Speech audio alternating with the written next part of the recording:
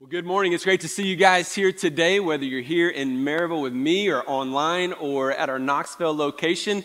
Today's actually our 1-year anniversary in Knoxville. So all those folks who are setting up, taking down, yeah, absolutely. They're setting up, they're taking down, they're making disciples, they're inviting people. You guys keep going after it. The city of Knoxville is going to be impacted and changed because of what you guys are doing, what God is doing through you. And so we are excited about that and so many other things that God is doing. If you didn't know, we're one church in 2 locations. And so we're excited about how God is working here in Maryville and in the city of Knoxville. The renovation has actually begun at the Dollar Movie Theater. I say Dollar Movie Theater. That's how I knew it growing up as a kid in Knoxville. So it's going really, really well. And so we're not quite sure when it's going to get wrapped up, but you know how it is. It's 2 weeks, right? It's always 2 weeks. How much longer? 2 weeks. How much longer? 2 more weeks, and then we're there. And so we're just patiently going through that process. If you've ever remodeled or built anything, you know what I'm talking about. If you've got a Bible, let's go to Matthew chapter 18. This is obviously the anniversary of the tragedies of 9/11. And so today you're going to see with me the images, the videos, all of the painful stories that came out of such a tragedy in our nation. And so you probably had some friends or family that were impacted. Maybe you yourself impacted as well. And you know, every time this season of our country comes up in September, it reminds me of the world that we live in, how it is most definitely filled with evil. It reminds me just how fragile our way of life really is. COVID taught us the same thing, and that makes me really, really thankful for those in the armed forces, police officers, firefighters, EMTs, who in the face of a crisis are charging in, and they are the first people on the scene. And those who are going through the crisis, you guys are the first people that they see. And so how many armed forces, police officers, how many EMTs, where are you guys at? Anybody in the room? Lift them up high. Yeah, let's give them a round of applause. Thank you. Thank you guys for all that you do. You know, I think for our country, 9/11 left a mark.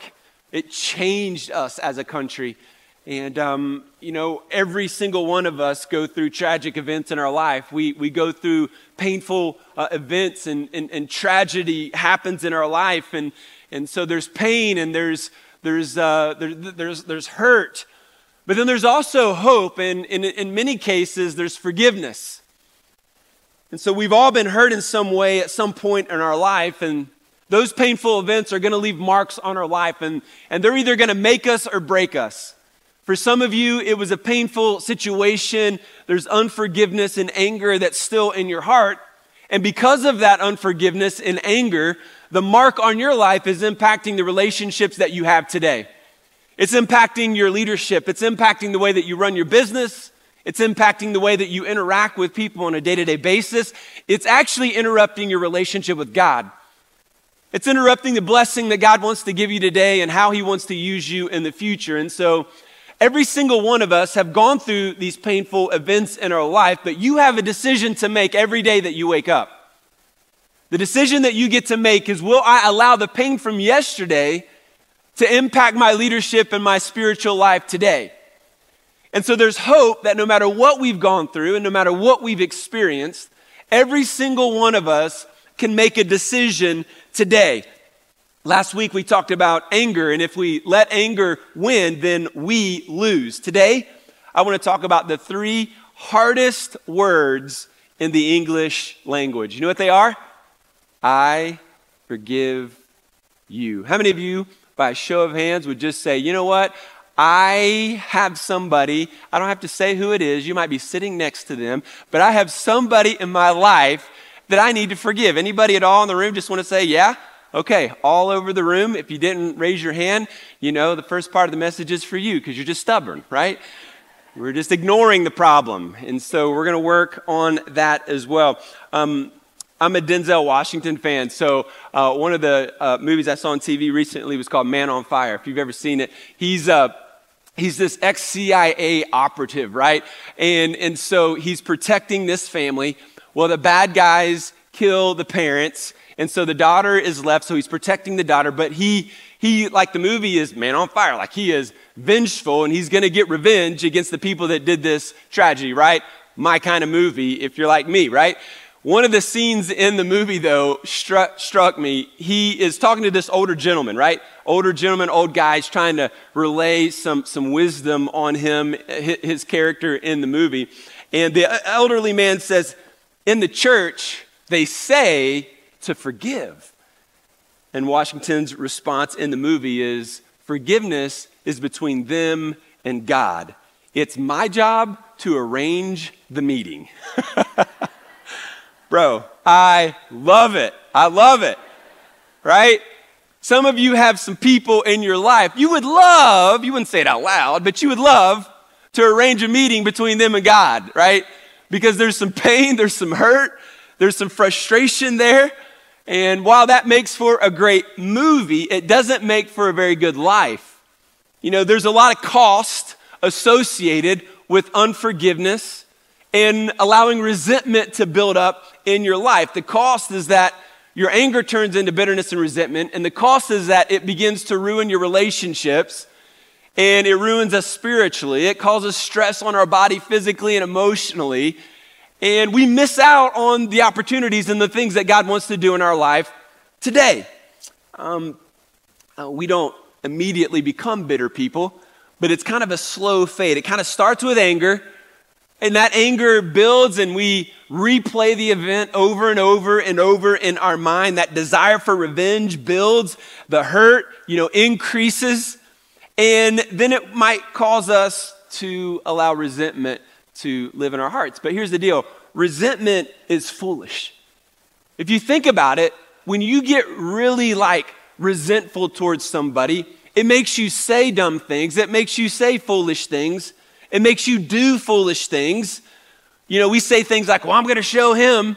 And then the next thing, we do is the most idiotic, immature thing that we've ever done in our life. It's irrational and it's impulsive. And the other thing about resentment is that it just doesn't work. Doesn't work. You can get upset and mad and angry about the people that have hurt you, but it's never going to change the past. It's never going to correct the problem that you're dealing with. It's never going to make your relationships better or restore a relationship.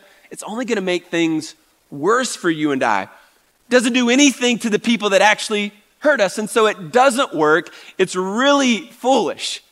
And if you think about it, it's like you're driving down the road, and as your car is moving forward, you're just looking in the rear view mirror the whole time. You imagine how hard it would be to drive your car down the road and then constantly looking in the rearview mirror at the past. That's basically what we do when we allow resentment to build up in our life. So what are we to do? Well, if resentment is foolishness, if it doesn't work, then the answer, what Jesus is going to tell us today, is that we've got to forgive the people that sin against us. And in Matthew 18, Jesus is outlining for us how to handle a situation in our life where somebody has sinned against us. And he says, if someone sins against you, go to them one-on-one. Don't slander them, gossip about them, and all of this. Go to them and tell them that what they did was a sin against you, and then restore and reconcile that relationship. If that doesn't work, if the person doesn't repent, then take a small group and have another discussion about the sin that was committed. And if that doesn't work, he says, all right, just remove them from the church. And so Jesus is teaching this to his disciples, and then Peter has a question. And I love the response, because you hear a story like that, and Jesus is like, okay, you confront these people because the end goal is to forgive them and then to be able to move on with your life. And Peter's like, whoa, wait a minute. Okay, so we want to forgive ourselves. How many times do I have to do that, Jesus? Right? Because there's a limit that we all want, right? There's a limit that every single one of us would say, okay, I'll forgive people, but if they keep doing it, at what point do I just arrange a meeting between them and God? Like, there's a point, right? Here's what Jesus says in Matthew 18. We're going to start in verse 21. Then Peter came up and said, Lord, how often will my brother sin against me and I have to forgive him, right? I love it. As many as 7 times? For Peter, that's like, bro, 7 times? I'm going to be holy in front of everybody here and I'm just going to offer up 7 because that's the perfect number in the Bible, right? That surely is enough, Jesus, right? I mean, that's what we would all hope that Jesus would say, yeah, 7's good enough. And then, meeting with God. Yeah. Jesus said to him, I do not say to you 7 times, but 77 times. So if any mathematicians in here, you want to get your phone out, how many of you know what the answer is? What's the number? Anybody?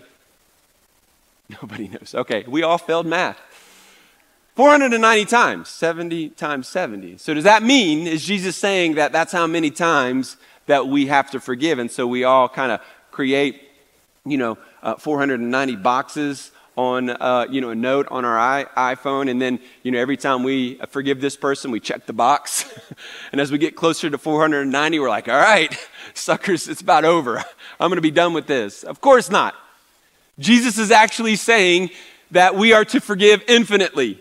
This is his way of using, this idea, this concept that, not to take literally, but a concept that we would offer and freely give forgiveness on a continual basis to people that hurt us, right? And then he goes into a parable, and a parable is a story that Jesus tells that has a point. And so here's the story that he goes into in verse 23.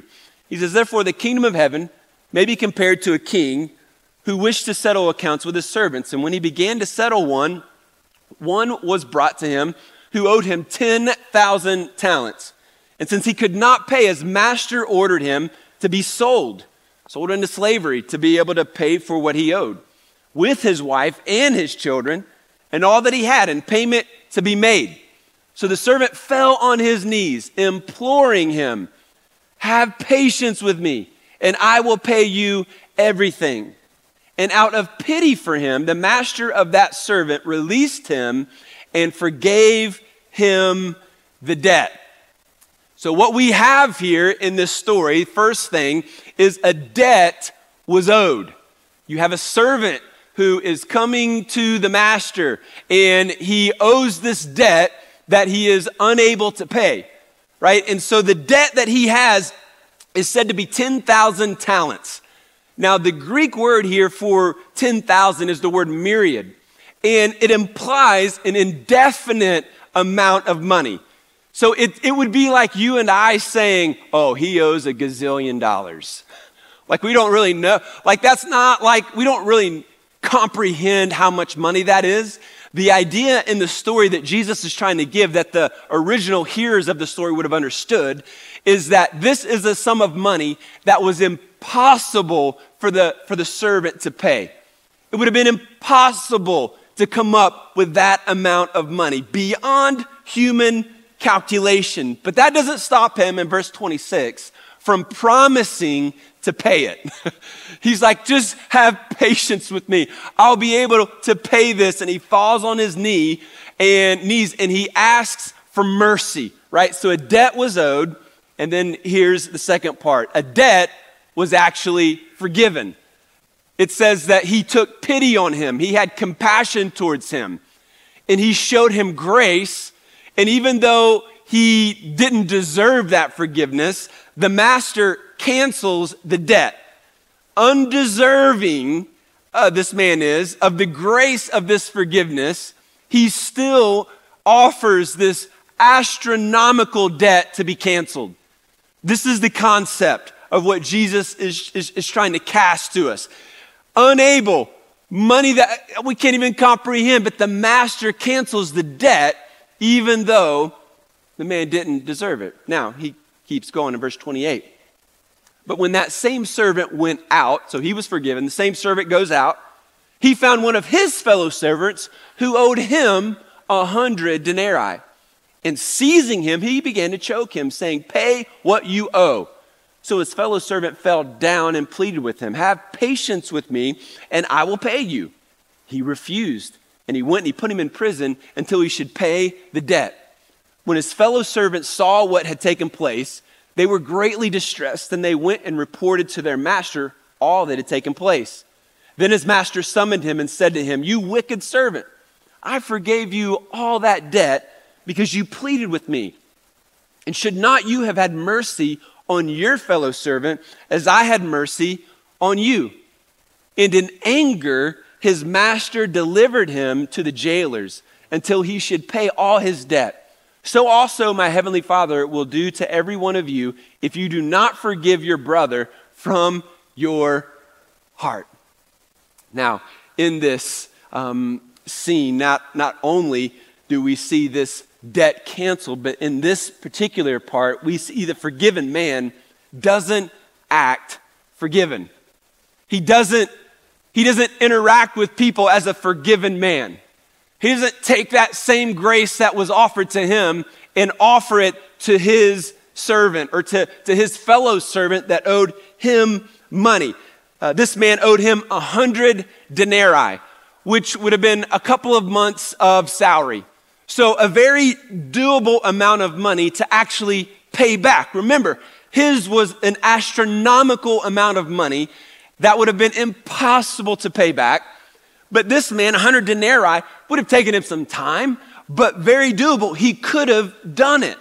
And so everybody listening to Jesus tell this story would have said, of course, this guy should have showed the mercy that was extended to him. But instead of offering him the same grace, Scripture says he chokes him. I love how humorous the Bible can be. Like, you've got to see that humor. Like, the dude owed him some money and he chokes him. Because when people owe you money, it feels good and feels right to want to choke them, right? I mean, that's just natural. And so, yes, kind of funny, but yes, kind of true as well for us. And so, yes, this man's debt was doable and it was possible to pay back, but he doesn't get the same grace. The people who saw this in the story went back to the master, reported what had happened. He brings him in and he says, "You should have showed the same grace and mercy that I showed to you." And so Jesus closes the story with this statement: "So also my heavenly Father will do to every one of you if you do not forgive your brother from your heart." God, who is so generous with his grace to forgive, says, "I will not forgive the unforgiving." In other words, those who won't forgive can't expect forgiveness. He says genuine forgiveness will be done then from the heart. So the question is, how do we forgive from our heart? Now, obviously in the story, the king represents God. The servant who had his debts forgiven is everyone who's had their sin canceled by God through Christ. The second servant is anyone that we're holding something against. Anybody that has incurred a debt to us, anybody that has hurt us, anybody that has offended you, hurt you, abandoned you, mistreated you, rejected you. Right? Anyone that has done that owes you something. They were people that you have a legitimate case against. And I know what some of us are thinking. I'm the victim. I'm the one that was hurt. Are you telling me that if I don't forgive the person that hurt me, that then God's not going to forgive me? Jesus says, this is how my heavenly Father will treat you.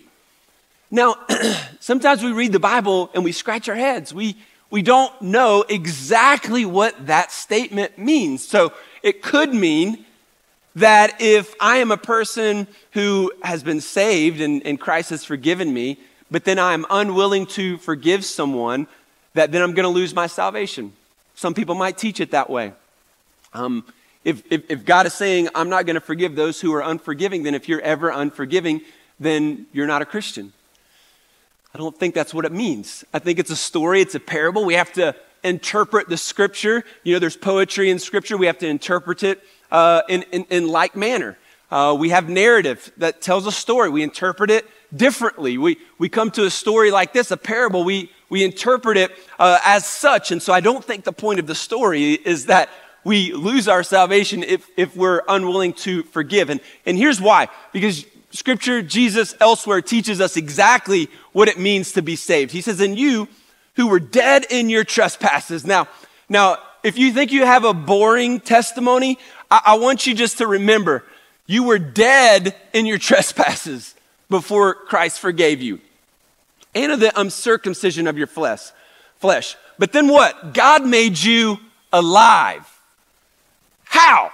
Together with him, having forgiven us, right, of all of our trespasses. Now, I love that word because it doesn't mean just what I committed when I was a teenager or when I was in college, but it's the sin that I committed today, the sin that I'm going to commit tonight, and the sin that I'm going to commit next year. Christ forgave all of our trespasses, all of our sin, and he does that how? Very clearly here. He says he cancels something.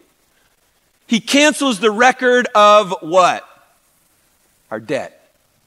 We had a debt that we could not pay to God, right? And what stood against us with legal demands. So legally, we were guilty. We were dead in our sin. Christ makes us alive by forgiving us, and he cancels the debt that stands against us. And how does he do that? On the cross. He nailed it to the cross. And so when we think about it in these terms, that what Jesus is teaching us is not that you're going to lose something that he's given to you. What he's teaching us here is that you have experienced forgiveness. You had an insurmountable debt, a gazillion dollars worth of debt called sin that you could not pay to God. It was impossible for you to attend enough church, to give enough money, to live a good enough life. There was no physical, spiritual, emotional, possible way for you to pay that debt to God. It was incalculable debt against your soul. You were dead, and we deserved hell. But the point of the parable is that forgiven people forgive people. Those who have experienced this grace and mercy, those who have experienced that love and grace from God through Christ, who have been forgiven, he says forgiven people are those who forgive people. And so if forgiving people is the way, if this is what we're supposed to do, how do we do it? How can we step into this way of living in freedom? People that hurt us, letting go of that anger, letting go of that bitterness. And from Jesus says, from your heart, forgive them, right? Well, here are a few things that I think we should consider. Number one, we've got to recognize all the debt that you've owed. You've got to remember how you have messed up. You've got to remember your sin. You've got to remember how you've hurt people. You've got to remember that you have an incalculable amount of sin that required the death of Jesus on the cross. You couldn't pay it. And so we have to be reminded. Now, some of you, there's two extremes here when it comes to this statement. Some of you are like, bro, I swim in a sea of guilt and shame. I am well aware of what I've done, and I can't let it go. And so points number 2 through 4 are going to help you. You're ready to get on to them because you can't forgive yourself, right? But then there's another group of you who perhaps you grew up in the church and you think you're the stuff. You think that if you think that you have a boring testimony, beware. Because those that grew up in the church, that kind of lived what they would say, pretty good life. Yeah, I kind of got into some stuff, but for the most part, I was on the straight and narrow. You're the person that Jesus is talking to here. Because you're the person like the Pharisee in Luke chapter 7, where Jesus is in this Pharisee's house to eat. And as they're eating, this woman of the city, is what the scripture says, comes into the room. And when she comes into the room, she opens this flask of oil, very expensive, and she pours it on Jesus' feet. And with her hair, with the tears coming out of her eyes, with this expensive oil, she is cleaning and wiping the feet of Jesus as she weeps. And the Pharisees in the room, one in particular, kind of holds his nose up in the air and kind of like, psh, one of those. Psh. If he knew what kind of woman this was, he wouldn't let her touch her like this. This woman is a sinner. And he's letting him do this. Well, Jesus knows his thoughts, and And so, hey, let me just tell you something, bub. I came into your house. You didn't offer me any water to wash my feet. You didn't offer, a kiss. You didn't anoint my head with oil. You gave me nothing. The moment this so-called sinful person walked into the room, she's been on her hands and feet, hands and knees, washing my feet. Right? She hasn't stopped crying. Jesus says, go in peace. Your sins are forgiven. And then he tells this story that comes into this point. And the point is that those who have been forgiven much, love much. Those who recognize that they have been forgiven for much, love much. And so if you think that you're a pretty good person, and you think that, hey, kind of you were entitled to this forgiveness because, my goodness, I lived a pretty good life and I haven't hurt anybody, and then you're the one that he speaks to here. He says you've got to recognize all of your debt, because if you don't recognize all of your debt, you're more likely to be like the Pharisee who's out there condemning everybody in the world, condemning your neighbor, condemning your spouse, condemning your kids, because they don't do everything perfectly like you do. And so the person who is the self-righteous person, the Pharisee who might be in the room or watching today, you're the one who, is potentially the one that's harboring the most anger, the most passive aggressiveness, right? The most judgment. And so he wants us to be aware. We've got to recognize all of the debt that you owe. And then secondly, we've got to allow compassion to replace anger. Touched on this last week. If you missed last week on anger, I encourage you to go back and watch it. But we've got to allow compassion to replace anger. In the story, Jesus says that the man had pity on the servant. He had pity. In other words, he had compassion on this man. The Greek word for pity means moved with compassion or empathy. The Oxford Dictionary defines empathy as the ability to understand and share the feelings of another. If you are married and you don't have empathy, you're going through the ringer right now. If you're dating somebody and you don't have empathy, it's tough. Why? Because if you don't have the ability to understand and share the feelings of the person next to you, then you're not going to have a healthy relationship. You're just only going to see things through your perspective and through your eyes. You're not going to have compassion on what they're experiencing and how they feel. And so if we're unable to do that, we're going to harbor up bitterness and we're going to be angry towards people and we're not going to be willing to forgive them. And if we don't, we're going to live miserable lives. If you're not willing to offer forgiveness, your marriage is going to suffer. You know that, right? If you're not willing to forgive that boss that hurt you in the past, you're not going to be able to walk in freedom. If you're not going to be able to let your ex-wife or ex-husband go in the sense that you forgive them for what they've done to you, you're gonna be miserable. You and I have to have pity. In other words, we have to be moved with compassion. So here's what you have to do. You've got to decide to see what you have in common with the person that hurt you. What do you have in common with them? And what we have in common with those that hurt us is that we've hurt people too. We're sinful too. We've caused pain as well. And so as a result, we see them as someone who is broken. We see them as a broken person. And we take pity on them. And we have compassion towards them. And we allow that compassion then to replace the actual anger. And then we can move into number 3, which is then we cancel the debt. We cancel the debt.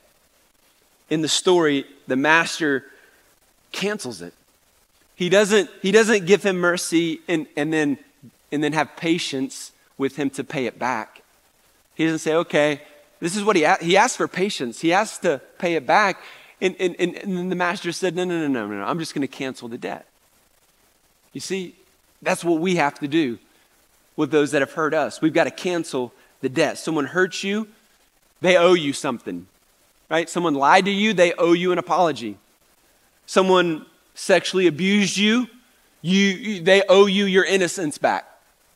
Someone wasn't in your life, and they should have been in your life like a parent, they owe you your childhood back. Someone said slanderous things about you, they owe you your reputation back. Right? They owe you something. Those that hurt us owe us something. You are wronged, you were hurt, you were offended. There was a debt of pain created. And so forgiveness happens when the debt is paid in full. And it has to be paid so that you can overcome that pain, so that you can release the anger. Our instinct is that we want them to pay for what they've done, right? We think if they pay for it, because they're the ones that did it, so they need to pay for it, then I'll feel better. And then once I see that they've paid enough, then I'll forgive them. But that's just not reality. The truth is, when I hurt them back, it feels good in the moment because the debt does get decreased a little bit in my heart, in my mind. It works for a minute, but it never goes away because it continually builds back up. And what's worse is that anger is still there. It's living in my soul, and it controls, and it robs me of peace today, and it robs me of the future that God has for me. We think sometimes that canceling the debt means that we're letting them off the hook. I can't forgive them because then they're just, off free. They're just going to be off the hook. But forgiveness doesn't mean that what happened to you wasn't wrong. It doesn't let anybody off the hook. It doesn't mean that you're letting them particularly off the hook. It means that you're finished. You're through. You're done with letting what they did to you continually hurt you today. It means that you're through. And so you pay for the debt, just like the master in the story. You cancel the debt. The king gave up his right to be paid back. And that was the essence then of forgiveness. He was able to say, you're forgiven. I release the debt. You don't owe me anything anymore. And that's essentially what forgiveness is. It's you saying to the person who asked you to forgive them, or if they don't ask you, you're going to have, forgiveness is a transaction. If they're not asking and you haven't confronted them and you're not dealing with this, right? So we would go back to earlier in Matthew 18. We would say, have you talked to them one-on-one? Have you taken a small group with you? Because that's instruction as well. If that's not working, or this person is dead, or this person is gone, and there's just no way to have a conversation with them, and so what do you do then? Well, there's still a letting them, there's still a canceling of that debt that must take place to free your heart, to let it go. If you demand payment, you're the, if you demand payment, you're the one that pays. You pay physically with the stress on your body. You pay spiritually because you missed the blessing God has for you. Forgiving someone then doesn't let them off the hook. Forgiveness allows you to set aside anger and live for Christ today. And so you've got to cancel the debt. And then number 4, we have to create a vision for your future. So this is the part that we don't often think about. We think that, I just got to forgive them and I got to say it and then I got to just go back to my morning routine, which yes, but we have to think about our future. Part of the reason is, yes, God calls us to forgive, but another part of the reason that we're called to forgive is that God has a future for you.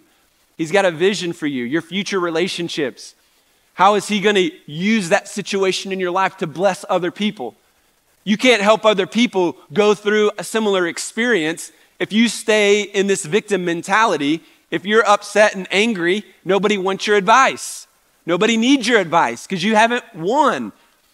You haven't allowed God to work through you yet in order to help someone who's going through it today. And so part of that vision is there are people that are out there that you need to help. There are people in this church, there are people sitting in the same row as you, that if they knew your story, if they knew how you forgave the person that hurt you, it would inspire them to do the same. But some of you relinquish the blessing of serving your brother and sister in Christ because you want to stay angry and upset and resentful. You've got to think about the vision that God has for your life. There are future people that need your help, but then there are also future relationships that God's calling you to. And you're not going to be ready for future relationships if you're emotionally filled with baggage. Spiritually, You're all convoluted because of all the anger that is still rattling around in there, and you're lashing out at this new person because of what someone did to you 5 years ago. Like, whoa, where's all this anger coming from? Well, you're with the pressure cooker. And they haven't released the steam of a last relationship, and that's why they're coming at you. And that's where some of you are at. And you got to see the vision. Like, God wants you to move on. And you can't move on until you cancel the debt, right? And then number 5, another thing we don't think about is we got to get some prayer warriors around us. If you want to truly forgive someone, then you've got to get some prayer warriors around you. They've got to pray that spiritually you're going to be strong, that you're going to be focused, and they're going to call you up on the anniversary of that painful event, and they're going to love on you, and they might, FaceTime you and pray with you on that particular day, and then they're going to check up on you monthly or maybe weekly, depending on what you're going through. But these are people in your life, maybe people in your small group, that are committed to pray for you, that you would have the compassion, right, and the spirit that would offer this cancellation of the debt. You create the vision. You secure some prayer warriors. Forgiveness is really about doing what Jesus did for you.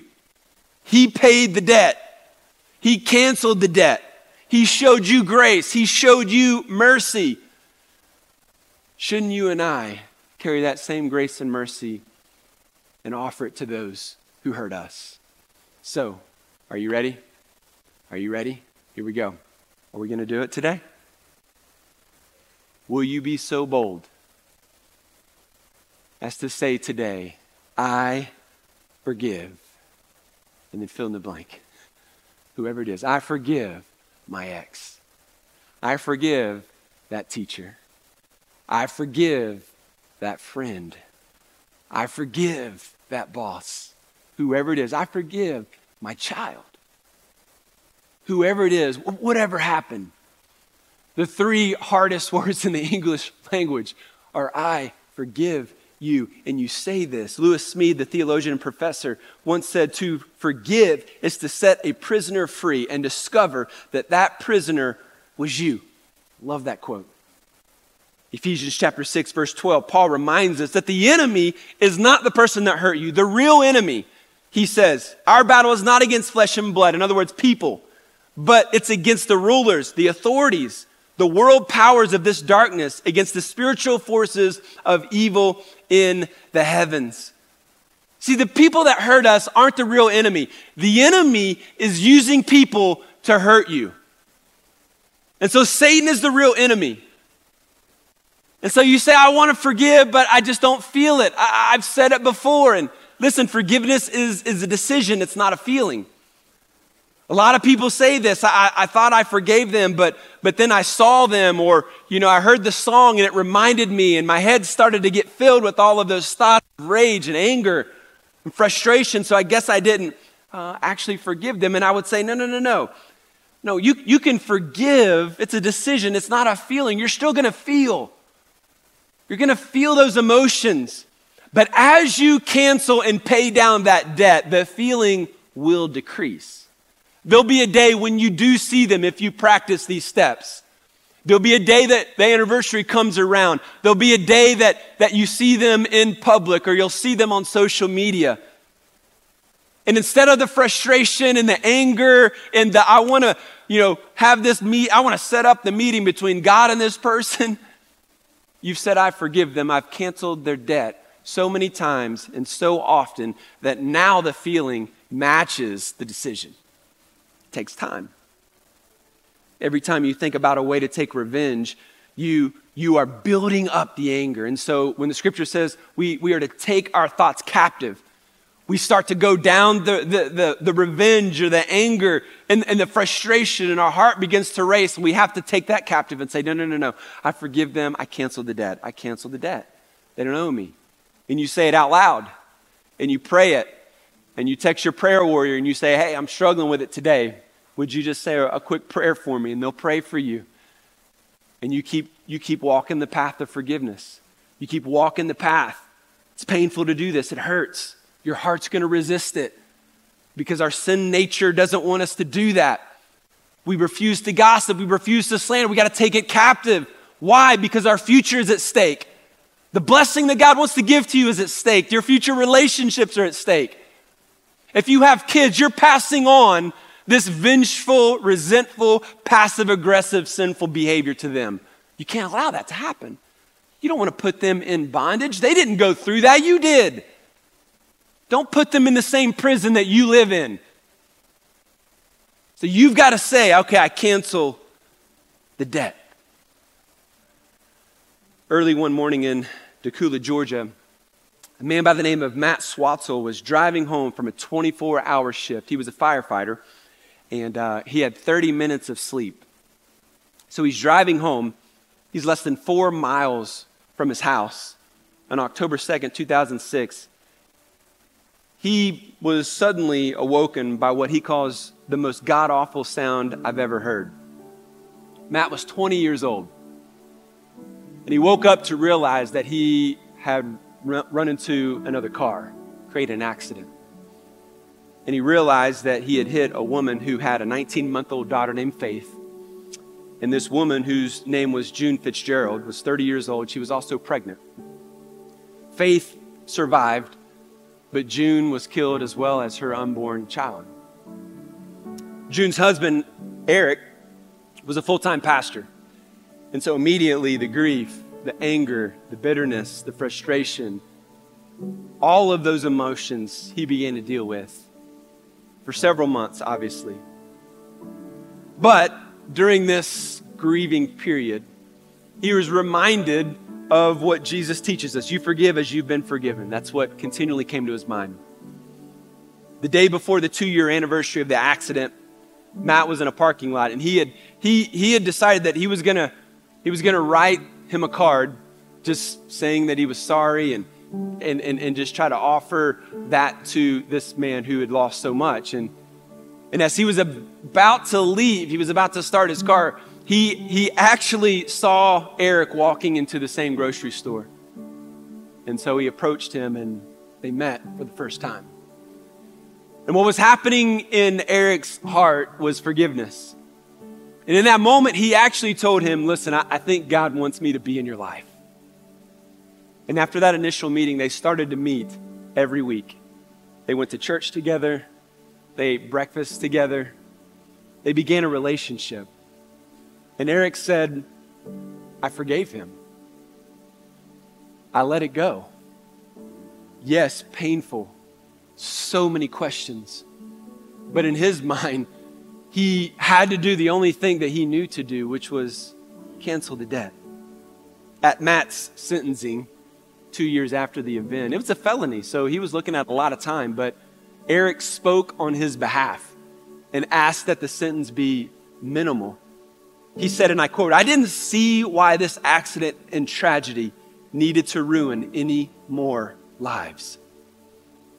Matt, the guy that fell asleep and hid, he struggled with anxiety and guilt consistently because of what had happened, right? How do you move forward when you're a part of something like that? And in his words, he said, I don't know where I'd be if I didn't have Eric in my life helping me deal with this and telling me that he forgave me.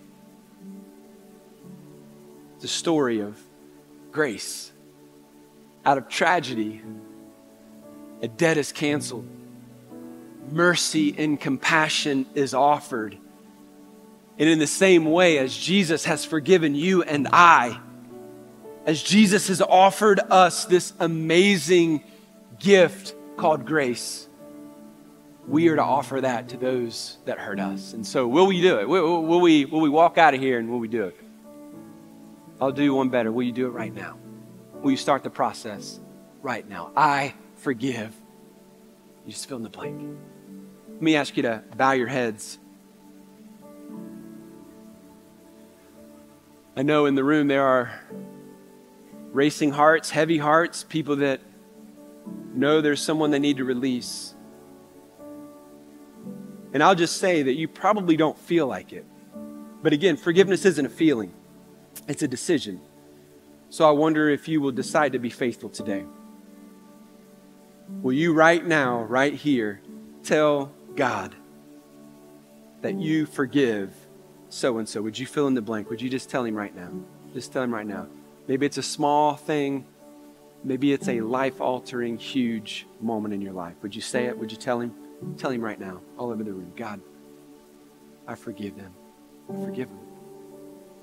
I pay the debt. Tell him, you've forgiven me. Now I want to offer that to them. Tell him. Show hands. How many of you would say, I'm working on it. I'm working on it. Anybody? I'm working on it. I'm working on it right now. All over. All over. Praise God. Father, help us. We need your grace. We see it. We see it outlined in your word. We got to walk out of here and we got to do it. Help us, God, to cancel the debt. Release it.